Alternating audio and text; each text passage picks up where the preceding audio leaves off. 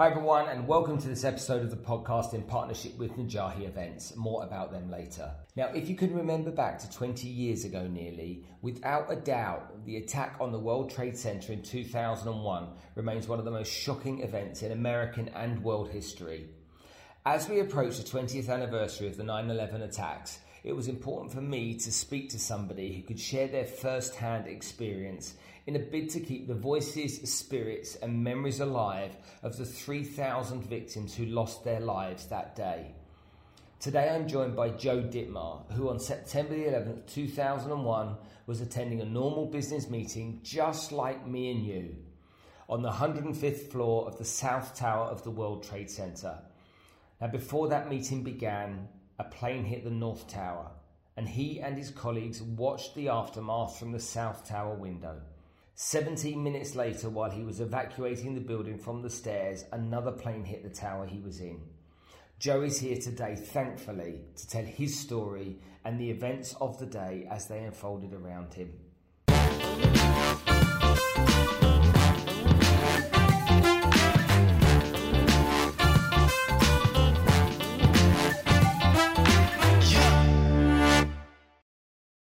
Well, apart from obvious dates like the date of my first born and the date of my first wedding, which are dates we all should remember, there were two specific dates in my life that I know exactly where I was sat and exactly what I was doing on these dates. One of them was the death of Princess Diana, and the other one was on September the 11th in 2001, where I was sat having a coffee at a serviced office in Cairo on the River Nile and just getting my kind of thoughts together after a couple of important meetings. And what come up on the TV screen in this little canteen beggared belief. And today, Joe, hopefully we can talk about what happened on that day and the impact it had on you and the many people around the world that were also impacted, but also how that changed people's lives as well. Because for me, in my years, I'm 51 years old, so it's 20 years ago. At 31 years old, I'd never seen stuff like this. I'd never experienced stuff like this. And, I would listen to stories of my grandparents who were in the Second World War when they would speak of such extreme atrocities in Dunkirk and stuff like that. And so for me, it was the first time of really, really feeling it. So in your words, well, first of all, thanks for coming to join us on the show. But in your words, tell us what happened. Yeah, you go to New York to attend a meeting. You wind up on the 105th floor of 2 World Trade Center with a group of 54 people. And all of a sudden, your life turns around by a simple act that you have no clue what's going on. We were in an enclosed conference room that morning on 105, and we couldn't see anything because of that, didn't hear anything, couldn't feel anything. The lights in the room flickered, and immediately a gentleman from Aon Corporation, the company that we were visiting, came into the room, said, "We got to evacuate. There's been an explosion in the North Tower." All of us reacted the same way. 54 type A businessmen, right? And we're going to have our meeting. It's New York. Everything's fine. Let us go. We'll be fine. But he got everybody out of the room that day. It was amazing that he was able to convince everybody. And I know he got everybody out of the room because I was the last person out of the room that morning. And that started our descent out of the building and our discovery of what was going on that day. So there you are on the 105th floor, which is mighty high up. Elevators still take a while to get to that floor. Over in Dubai, where I live, we have the Burj Khalifa, the world's tallest building, and I know that it takes a while to get up to the higher floors. So the obvious route for you was to jump in the elevator and get down, but not having that option, it was a staircase. And when you don't know what's going on, were you thinking in that moment, holy macaroni, I've got 105 flights of stairs to get down? Yeah, there's no doubt. I mean, again, not knowing, all these people, and myself included, were like, we're going to walk down 105 flights of steps. Are you kidding me? It kind of was, come on, we can do this faster if we go over to the elevator banks. And the gentleman that was in charge of the getting evacuation, said, listen, you got to go down the staircase. This is the way to go. And all of us were really kind of ticked off. We all grabbed for our cell phones. We couldn't call anybody because the cell tower for the main cell tower for all of southern Manhattan was on top of the North Tower, which was the building that just had been hit. So cell service was gone. Couldn't get to a landline. Everybody's kind of nicked about the fact that they can't communicate. And I'm sure your listeners are thinking to themselves, okay, didn't you know what was going on? And that was the point. That's exactly what the point was. None of us had a clue what was going on. Everyone that's listening knew way more what was going on inside or outside those buildings than any of us that were right there. We didn't have a clue. Not a clue. So when did it dawn on you that something serious was going on? Did you see most people in the stairwell kind of huffing and puffing and going down like you guys, or was there rumors and noises about what was happening? Tell me what happened then. No rumors. Everything was, for the first 15 floors, no big deal except, okay, let's go, let's move. We were at the highest occupied level of the building at that point. So there's nobody behind us. There's no big crowd. We're coming down from the end, as it were, okay? We got down to the 90th floor. The fire stairwell doors were propped open. They weren't supposed to be, but they were. And everybody in our fire stairwell started filing out onto the 90th floor. Now I'm in the fire insurance business and I know better. Well, guess what?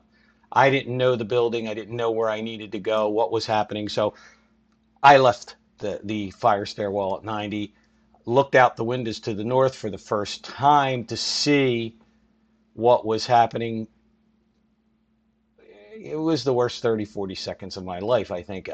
You see these huge gaping black holes through the sides of the building, gray and black billows of smoke pouring out of those holes, flames redder than any red I'd ever seen in my life, licking up the side of the building. And you see all that, and you see furniture and paper and people being pulled out of the building against their will. Gruesome sight, awesome sight, and I was so afraid. I had that immediate feeling of, I want my mommy. I just wanted to go home. I didn't want to be there. It was a crystal clear day that day in New York City. Beautiful day. And I remember thinking as I'm standing there looking at this and thinking, how did this happen? We saw the fuselage of a large plane lodged inside, pieces of the fuselage of a large plane lodged inside this other building. I'm thinking, how did the pilot not see this building? How did he miss? Well, he didn't miss. He didn't miss. He did exactly what he wanted to do, and it was just an unbelievable, gruesome sight. I know that I just wanted to go. Like I said, I was fearful. I was totally fearful, still not knowing what this was. Aviation accident. That's what we assumed. Okay, and that's why my thought was, well, my God, how did he not see that plane before he plowed in, or that building before he plowed into it with the plane? And there were people on that floor screaming at the top of their lungs and watching all this, yet they seemed to be frozen, whether they were frozen in fear, mesmerized by what they saw. I knew I just wanted to get out. I wanted to leave. I wanted to go home. That's what I wanted to do. I wanted to go home. So when you came out of the building and you're seeing what you're seeing, what was your instinct telling you to do in that moment? What action did you take? Did you run? Did you stare? What did you do? What does anyone do in that moment? Human nature is kind of a funny thing. When we were able to finally get out of that complex, okay, and out of the buildings, and we were fortunate to be able to do that, everything, every uniform that was there, every person that was there is screaming at us to run, run, run. Don't stop, just run. So you do that, but then you get across the street from this complex and you turn around and you look at this incredible sight, this ticker tape of concrete, steel, and bodies, and you can't help it. You need to look at this. And it just becomes even that much more incredulous. And then you're forced to make the next decision. Okay, what do I do now? And I was very fortunate to be with a work compatriot who I've continued to do business with to this day. And we made the determination that we were going to get out of the area as quickly as possible and get to his home, but we had no clue what was coming next. Now, we we absolutely had no clue that within 8 minutes of walking away from that complex, walking away from those buildings, the South Tower, the building that I had been in just 8 minutes earlier, would come to the ground. It was an absolutely incredible moment because you just don't even think that's what's going to happen. And if you've been to New York, you understand what I mean. That the streets are like canyons. You can't necessarily see the top of any building. You can't necessarily see all the buildings because everything is so high around you. We didn't, again, realize that this was the collapse of the South Tower. We had just heard from a radio that was blaring from a laundry that we were passing that this was an on-purpose terrorist attack. Our jaws dropped to the ground when we heard this. This doesn't happen here. This doesn't happen in the US. This doesn't happen here. And it did. And then you hear that building come down, and then you hear hundreds of thousands of people on the streets of New York all screaming the same blood-curdling scream all at the same time. Unbelievable. Haunting. When I'm 51 years old, so I remember the towers before they were there. I visited in the June of that year. I was having dinner at Windows on the World. Is that South or North Tower? That's North Tower. 110 on the North Tower. Yeah, 110 on the North Tower. And I remember not wanting to go with my wife. I remember not wanting to go there with her. I was like, oh man, what a drag that is. And then I remember being up there and looking at the view across the city. And I'd never been so high in a building in my life. That was the tallest I'd ever been. And I remember looking around thinking, how cool would it be to work here? You know, how amazing would it be to work in a place like this? And, you know, because I knew there were people in their suits, guys that were in the financial markets, which is the kind of area that I came from as well. And so for me, it's like a lot of people, I don't think they think going to the top of a building and going down again is one thing, but there's the whole ground floor areas, the whole kind of precinct, isn't there, that surrounds those towers. And so you don't just walk off the street straight into the tower and up. You've got to, you've got quite stuff to go through. And so when I think about that day that I was there, and then I saw what happened on the television, for me, it was, I think, bigger for me than maybe people that hadn't visited it as in the area. And I couldn't imagine that building collapsing. I couldn't imagine a tower like that collapse. That's almost like a mountain collapsing. That's almost like something falling from the clouds. It's like it's that big when you're standing there. We saw on the television that there was a huge amount of ash and debris that was picked up and pushed all the way up Manhattan and up the streets, and a lot of people were running for that. Do you remember being part of that and seeing all of that going on? What was incredible for us that day, the wind was blowing very strong from north to south. So we were heading north purely by coincidence, but we're heading north. And when South Tower came down, we could turn around and it looked like that death cloud was right behind us, but it never reached us because the strong winds were pushing everything south and east. And that's where it did its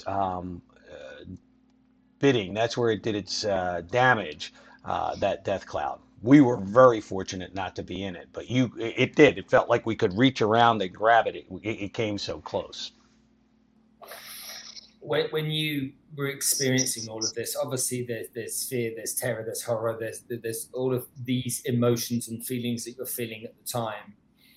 When did it dawn on you? How far had you got, or how much time had elapsed when it dawned on you that there were people dying? I think it dawned on me when I looked out from that 90th floor and saw what I saw, because that was when you see a human body being pulled by force, not by jumping or choice, but by force out of a building, and you see that body begin to tumble, you know this is a bad scene.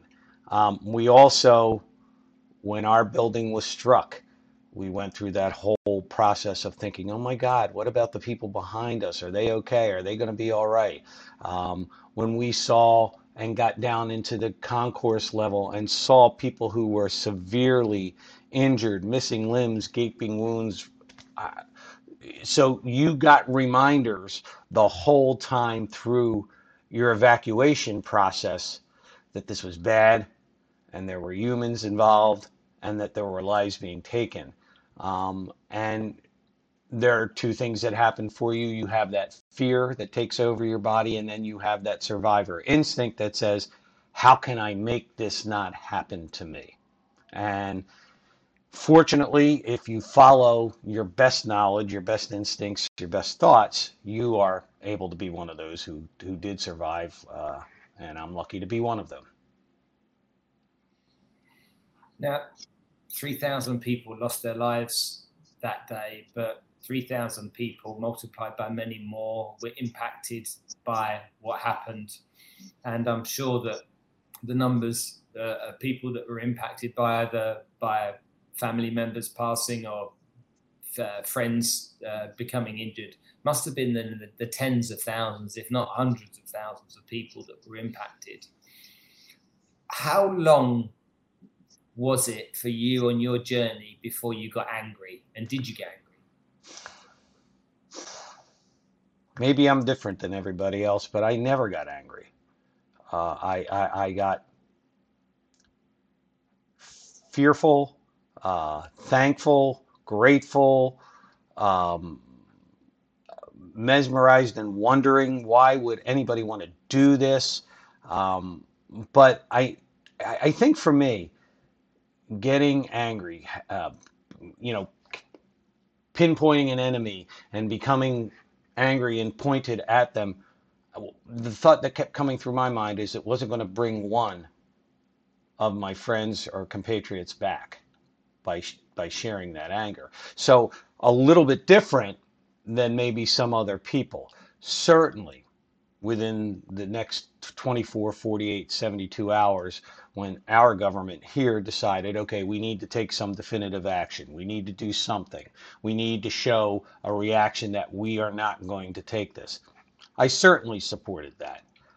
I also didn't think it was necessarily going to solve the problem, because if you understand terrorism and the way it is, and once you know this was a terroristic act, this isn't a matter of just if it will occur or when it's going to happen again.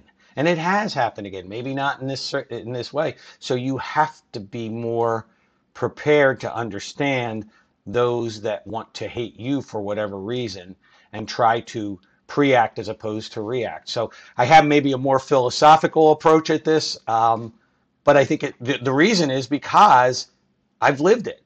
You know, you can get angry real fast, and we know people who have, and it doesn't get them a damn thing in the long run. Yeah, I agree. How many people did you know that lost their lives? There were 54 of us in this meeting, and I directly or indirectly through business knew all of the other 53, and only 7 of us survived from that meeting that day. So I lost 47 friends, 47 compatriots that day, and it's a very, very sad thing. And losing somebody who is a friend is one thing, But then, as you mentioned a few minutes ago, then having to talk with those who are the families of the victims who are looking for their mom or their dad or their sister or their aunt or their spouse days after the event. It's a tough these were tough phone calls. These were very tough conversations because all they wanted was to know that maybe there was a sliver of hope that their family member was alive. And those were those, like I said, were difficult conversations. I think a lot of the time for men in business, when you talk about colleagues, I think it underplays sometimes the deep relationships we have with people that we work with. Where we're agony aunts, buddies, drinking partners, or whatever it may be. For a lot of us guys, our work is our career is our life. We become consumed by it, and so the friends that we make from our work sometimes are some of the strongest friends we have, and they're Absolutely. It's very real, and it's also very alive in that moment, isn't it? So for you to, out of 53, 47, 7 people go and 46 of you, 46 of you left. It's every one of them, when you remember there's a quirky story, there's an interesting negotiation maybe that didn't work out, or someone that won over somebody in a The deal woman or that, something. that ran the meeting, Mary Lehman, extremely successful woman, and had risen through the ranks in the insurance business, which is generally known, even to this day, to a degree, as a boys' game as opposed to women and men. But she was a hoot, and had shamed me into attending the meeting in New York that day. I lived and worked in Chicago when all of this occurred. Okay. So I had been called in August by Mary to come to this meeting. I had a chance to be golfing, business golf, of course. Okay. But golfing that same day. And I kind of intimated to her that I couldn't make her meeting, and she did to me in that phone call what every woman has been doing to me since the day I was born. Good old fashioned Catholic guilt. Okay, sure, Joe, I understand you can't make our meeting. She stopped in the middle of her conversation and said, "Hey, do you work for do you know the president of your company?" And I said, "Well, yeah, I report directly to the president of my company. Why are you asking?" And she said, "Well, I'm going to see him next week. So I'm going to let him know that nobody from your company could make the meeting." And I was like, "Okay, I understand how this works. Okay, I'll be there." And that was Mary. And that's how I remember Mary. But Mary left behind 2 kids, a husband, and still to this day, a lack of identification of Mary as having been one that was killed that day. There's still under 1,000, but close to 1,000 people that haven't been firmly identified as being gone. And I would like to see her husband and kids get that closure, even 20 years later, be able to get that closure. Her parents, who I met because they lived in the Chicago area where I lived, I would love to see them get that closure. They missed her so, so much. Remembering people and sharing stories, and just like you did, and is a way of keeping the memory alive.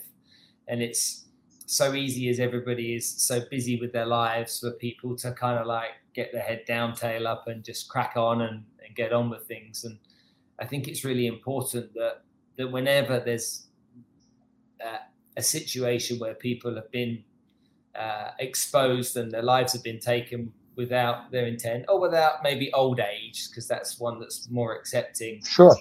That we really do take the time just to smile and remember the good memories that we have from those people, and put more effort to kind of put time aside to do that. And it's almost Absolutely. like it's almost like a school reunion, but in a different kind of way. Maybe getting together once a year, once every couple of years, to sit and swap stories, share a coffee, glass of wine, or whatever it may be, and remember those good people that innocently lost their lives on that day. Absolutely.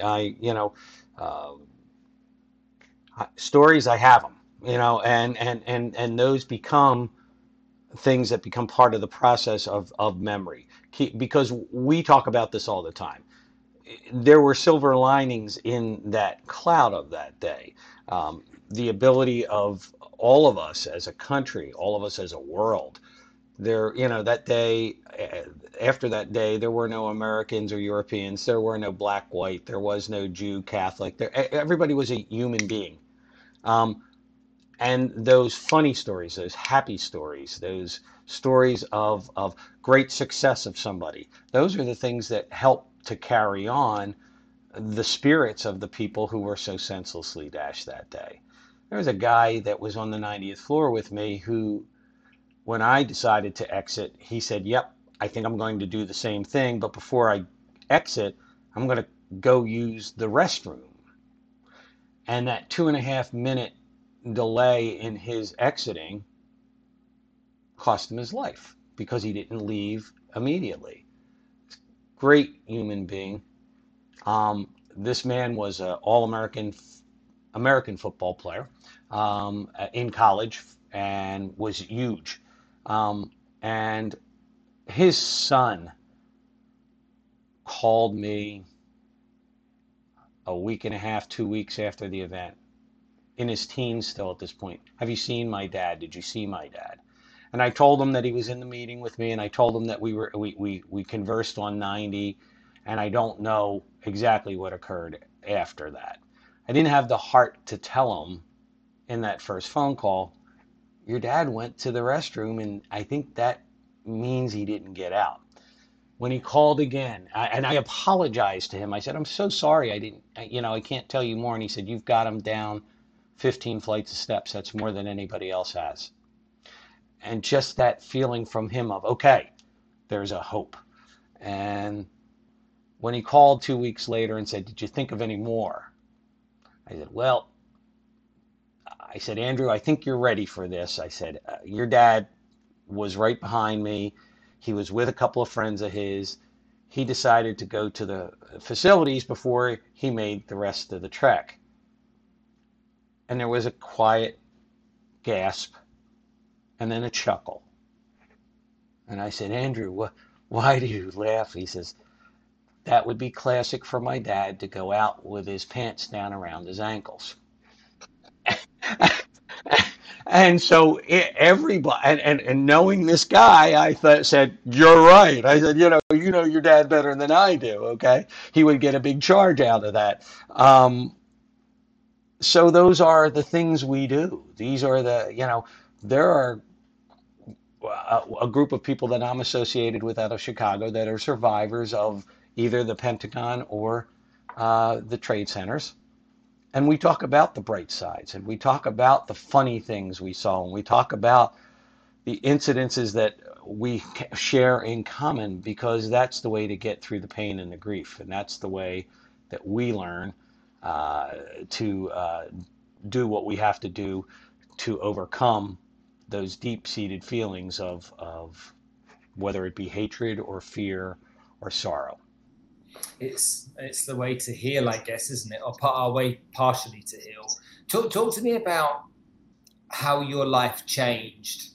And we spoke earlier on about COVID affecting our priorities in life, but tell me how things changed for you from that perspective, because I'm sure that you would have. Well, I'm not sure. I guess you'd fear going back into tall buildings again initially. Yeah, that was that is absolutely a fact. I've been fortunate to not have a lot of repercussion from the event in a bad way, but one of the things that I have decidedly been fearful of is going up into a high-rise building. Several weeks after the event occurred, somebody asked me to do an interview in Chicago, and they asked me to do an interview on the top of what was then the Sears Tower. They thought it would be a person like yourself who was looking for a story, thought this would be a really cool thing. And I said, "You've got to be kidding me." And they said, "Well, what do you mean?" I said, "You know where I was. You know what I saw.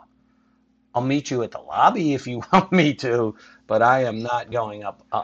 Yeah, so I have unusual fear of high towers. I got promoted within the month after I got back from the trade center, and they wanted to move me from the second floor to the 40th floor, and I begged them, please, can I stay on the second floor? I can jump from there. And they did. They understood, even though that 40th floor in the building was where I was supposed to be. How it's changed me, other than that, though, is the lessons in life that you can't take anything for granted. Each and every day is a blessing, right? And so you don't know what you're going to encounter within the next minute, let alone within the next 24 hours or 72 hours. So you have to, carpe diem. You have to seize the day. You have to appreciate the things that are right in front of you.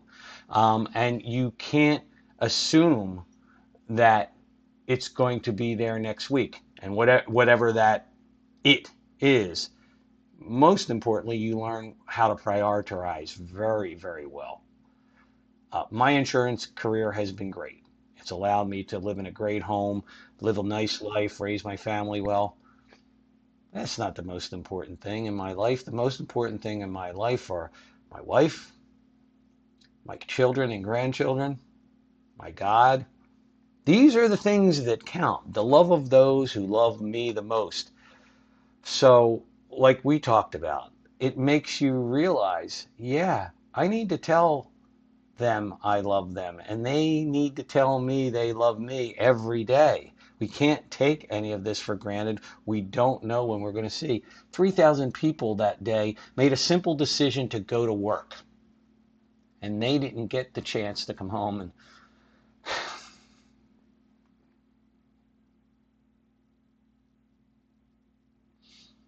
they didn't get the chance. It isn't fair. It isn't fair. If they'd only known. And so, yeah, you can't take anything for granted, and you have to really know what are the most important things.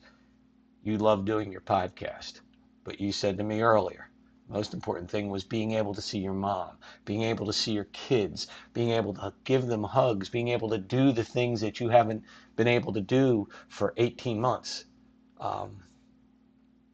That's the most important thing, and that's what's changed in my life, most importantly. I don't want it to take an event like 9/11 or even an event like COVID for people to really get that. I want people to. How many times have people had a parent that passed away and they had an argument the day before, or something happened where they just wish that they had said this, or they wish that they had done that. They just wish that they could turn back the clock just 24 hours. So and they're left with that for the rest of their life. They're left holding on to that for the rest of their life and not able to let it go because there's no one to let it go to. We really do need so many of us. I remember being a youngster and I had my buddies and we'd go out on a Friday night and my dad said to me, "You'll be able to count your real friends on one hand, Spencer."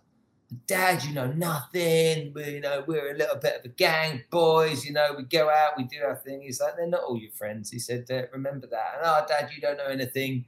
And then as obviously I got older, I started to realize that he was absolutely spot on. But there's so much joy that you can take from just doing simple stuff with the people that actually matter. You don't need to be going to the Super Bowl final. You don't need to be. You can just be sat literally in the garden, light the barbecue, and just talk. Because that's right. That's the special stuff. And I'm so glad that I have the ability to know that. And I just wish all of our listeners, and I know the listeners that right now are watching or listening will be listening and saying, "You're right, Spence, and thinking to themselves that they do that. But we all could make that more of an effort. And we all have to realize that our job isn't everything. Human nature makes you want to do sometimes the wrong thing. Okay. I kid all the time. People that'll hear my presentation, I say, when you go home tonight and your 17-year-old has that pair of jeans in the same spot on the floor that you asked them to move it from 5 weeks ago, don't get so upset about it. I mean, think about what's important. We have a finite number of days. We have a finite number of hours and minutes. And if you're going to spend them getting yourself boxed up about all the wrong stuff, you're just wasting that time that you could have had to do, just like you said, sit, talk, have fun. We were sitting here this weekend with our family from Arizona. Do you want to do anything? Do you want to go anywhere? And everybody was like, no, let's just sit and talk to each other and have fun and play a game and do this and do. It's phenomenal. And these are the things that you can't lose sight of in your busy business days. I mean, listen, money, business, work, means to an end, no doubt about it.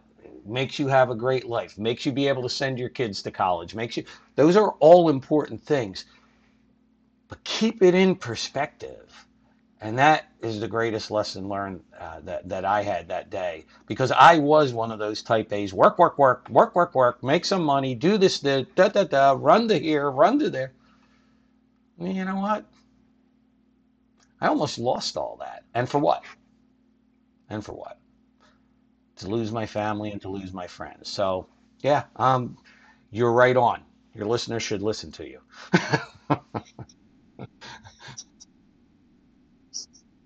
Talk to me about your relationship with your faith and your God. Talk to me about how that evolved over the course of that time. Did it get stronger? Did was there any resentment? I mean, obviously we could class you as lucky, but I'm sure there'll be lots of people out there that will be asking, their God, why me, or why my family? Why would you do this? Why would you even do this? Okay, if you're a loving God, why would you even do this? Um, Fortunately for my own sake, I had pretty good faith. When you're born and raised in Philadelphia, you almost don't have a choice but to be Catholic. Okay, so you're born and raised Catholic, and I have a classic Catholic family, and the faith was pretty strong. Okay, pretty good, and actually having that amount of faith allowed me that day to understand why I had that faith. It actually was a great precursor for this, because I think you need to have three things on a day like 9/11. You need to have an ability to make good critical decisions. You need to have luck. You mentioned it. There's no doubt you need luck. And if you don't believe in divine providence after an event like that, you're never going to believe. So this just bolstered what I already believed, because there is no way I could have gotten through the events of that day from where I was and the circumstances that I was involved in had I not had a guiding hand on my shoulder to make the right decisions, so that I would not stop, so that I would not delay, and so that I would get out. So it's just bolstered what I've already believed. I'm not going to win the prize for the greatest Catholic in the world, the greatest Christian in the world. That my thing is, there is somebody there. There is somebody to guide me, and thank God, literally thank God that I had it that day. So that's how it's bolstered. Yeah, you do get that question. Why would you do this? Why would you do this? And then you think to yourself, okay, so what do I do? You saved me, you helped me, so what do I do? And that's the aftermath that we as survivors need to learn how to deal with. What do you do with that second chance if given that second chance? And for me, it's been the presentations and speeches and whatnot. So, Talk to me then about, you must have a sense of duty. oh, oh, I mean, not even a shadow of a doubt. When it dawned on me, I'm not handy. I can't build things. I'm not extremely rich, so I can't just be as philanthropic as I would like to be, but I can talk, which you've heard. um, it dawned on me that, okay, what do I do? This is what I do.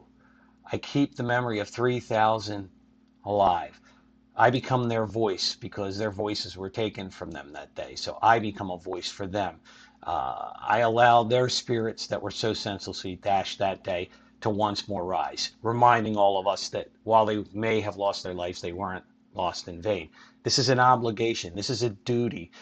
This is why I do what I do. And as I mentioned to you before, I do these presentations that I do, 50 to 60 a year, sans the COVID. And I do this for free. And I do it on my time and my dime.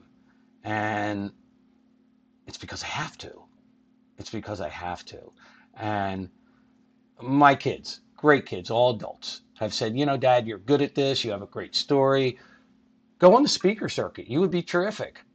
And I said, I can't do that. And they said, what do you mean? I said, well, the speaker circuit that you're talking about is a paid job. It becomes your full-time job. I can't take money on the backs of 3,000 people who lost their lives that day. This is not something that I could ever do.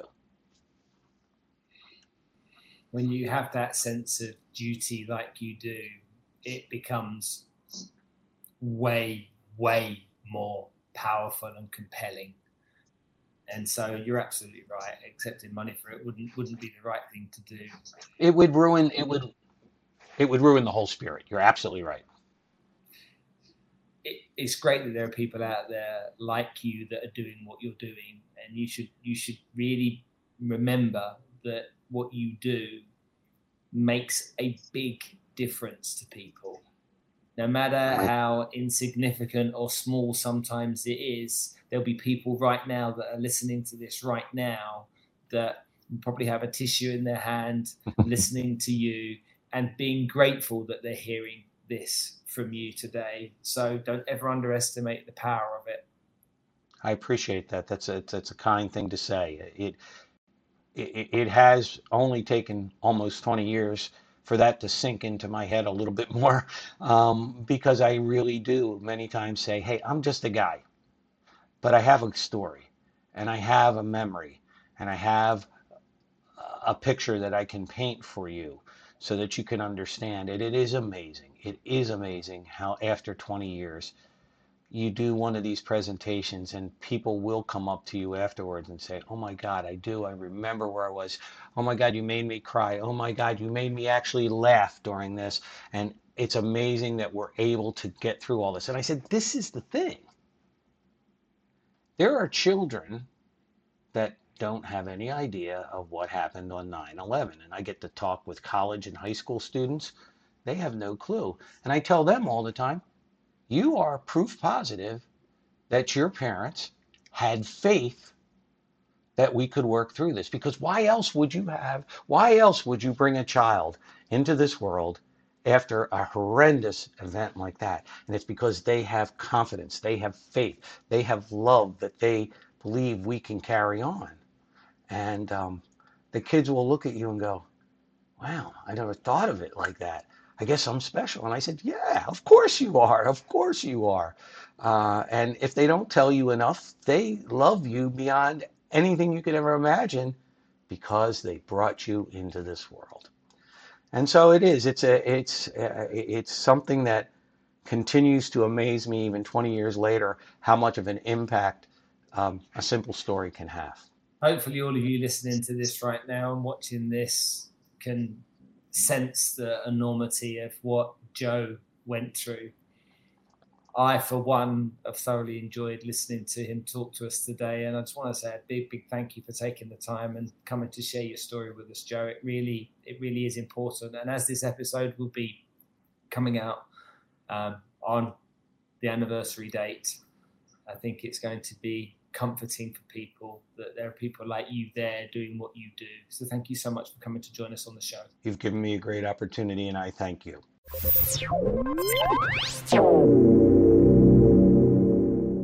So it's always important to mention people that you partner with, and partners for the podcast are Najahi Events and Najahi Tribe. Now, Najahi sounds like an unusual word, and it is, but it's Arabic for my success. And Najahi have brought some of the world-leading public speakers, motivational speakers, inspirational leaders across to Dubai over the course of the years, and Abu Dhabi, mind you. And Najahi brought, I don't know, people like Tony Robbins, ever heard of him? Okay, Nick Vujicic, No Arms, No Legs, No Worries, Lisa Nichols, Prince EA, Jay Shetty, Alicia Keys, and people like this. And they bring them in and they run events. And from those events, we go and we learn from these incredible people. On top of that, they launched the Najahi Tribe recently, where they have a collective of the world's greatest trainers that literally you can join, become a member of, take advantage of a training from all of these different people, like real experts in their field.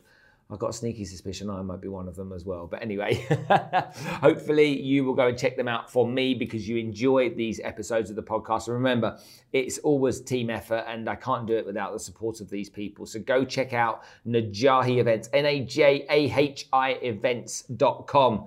I'll see you soon.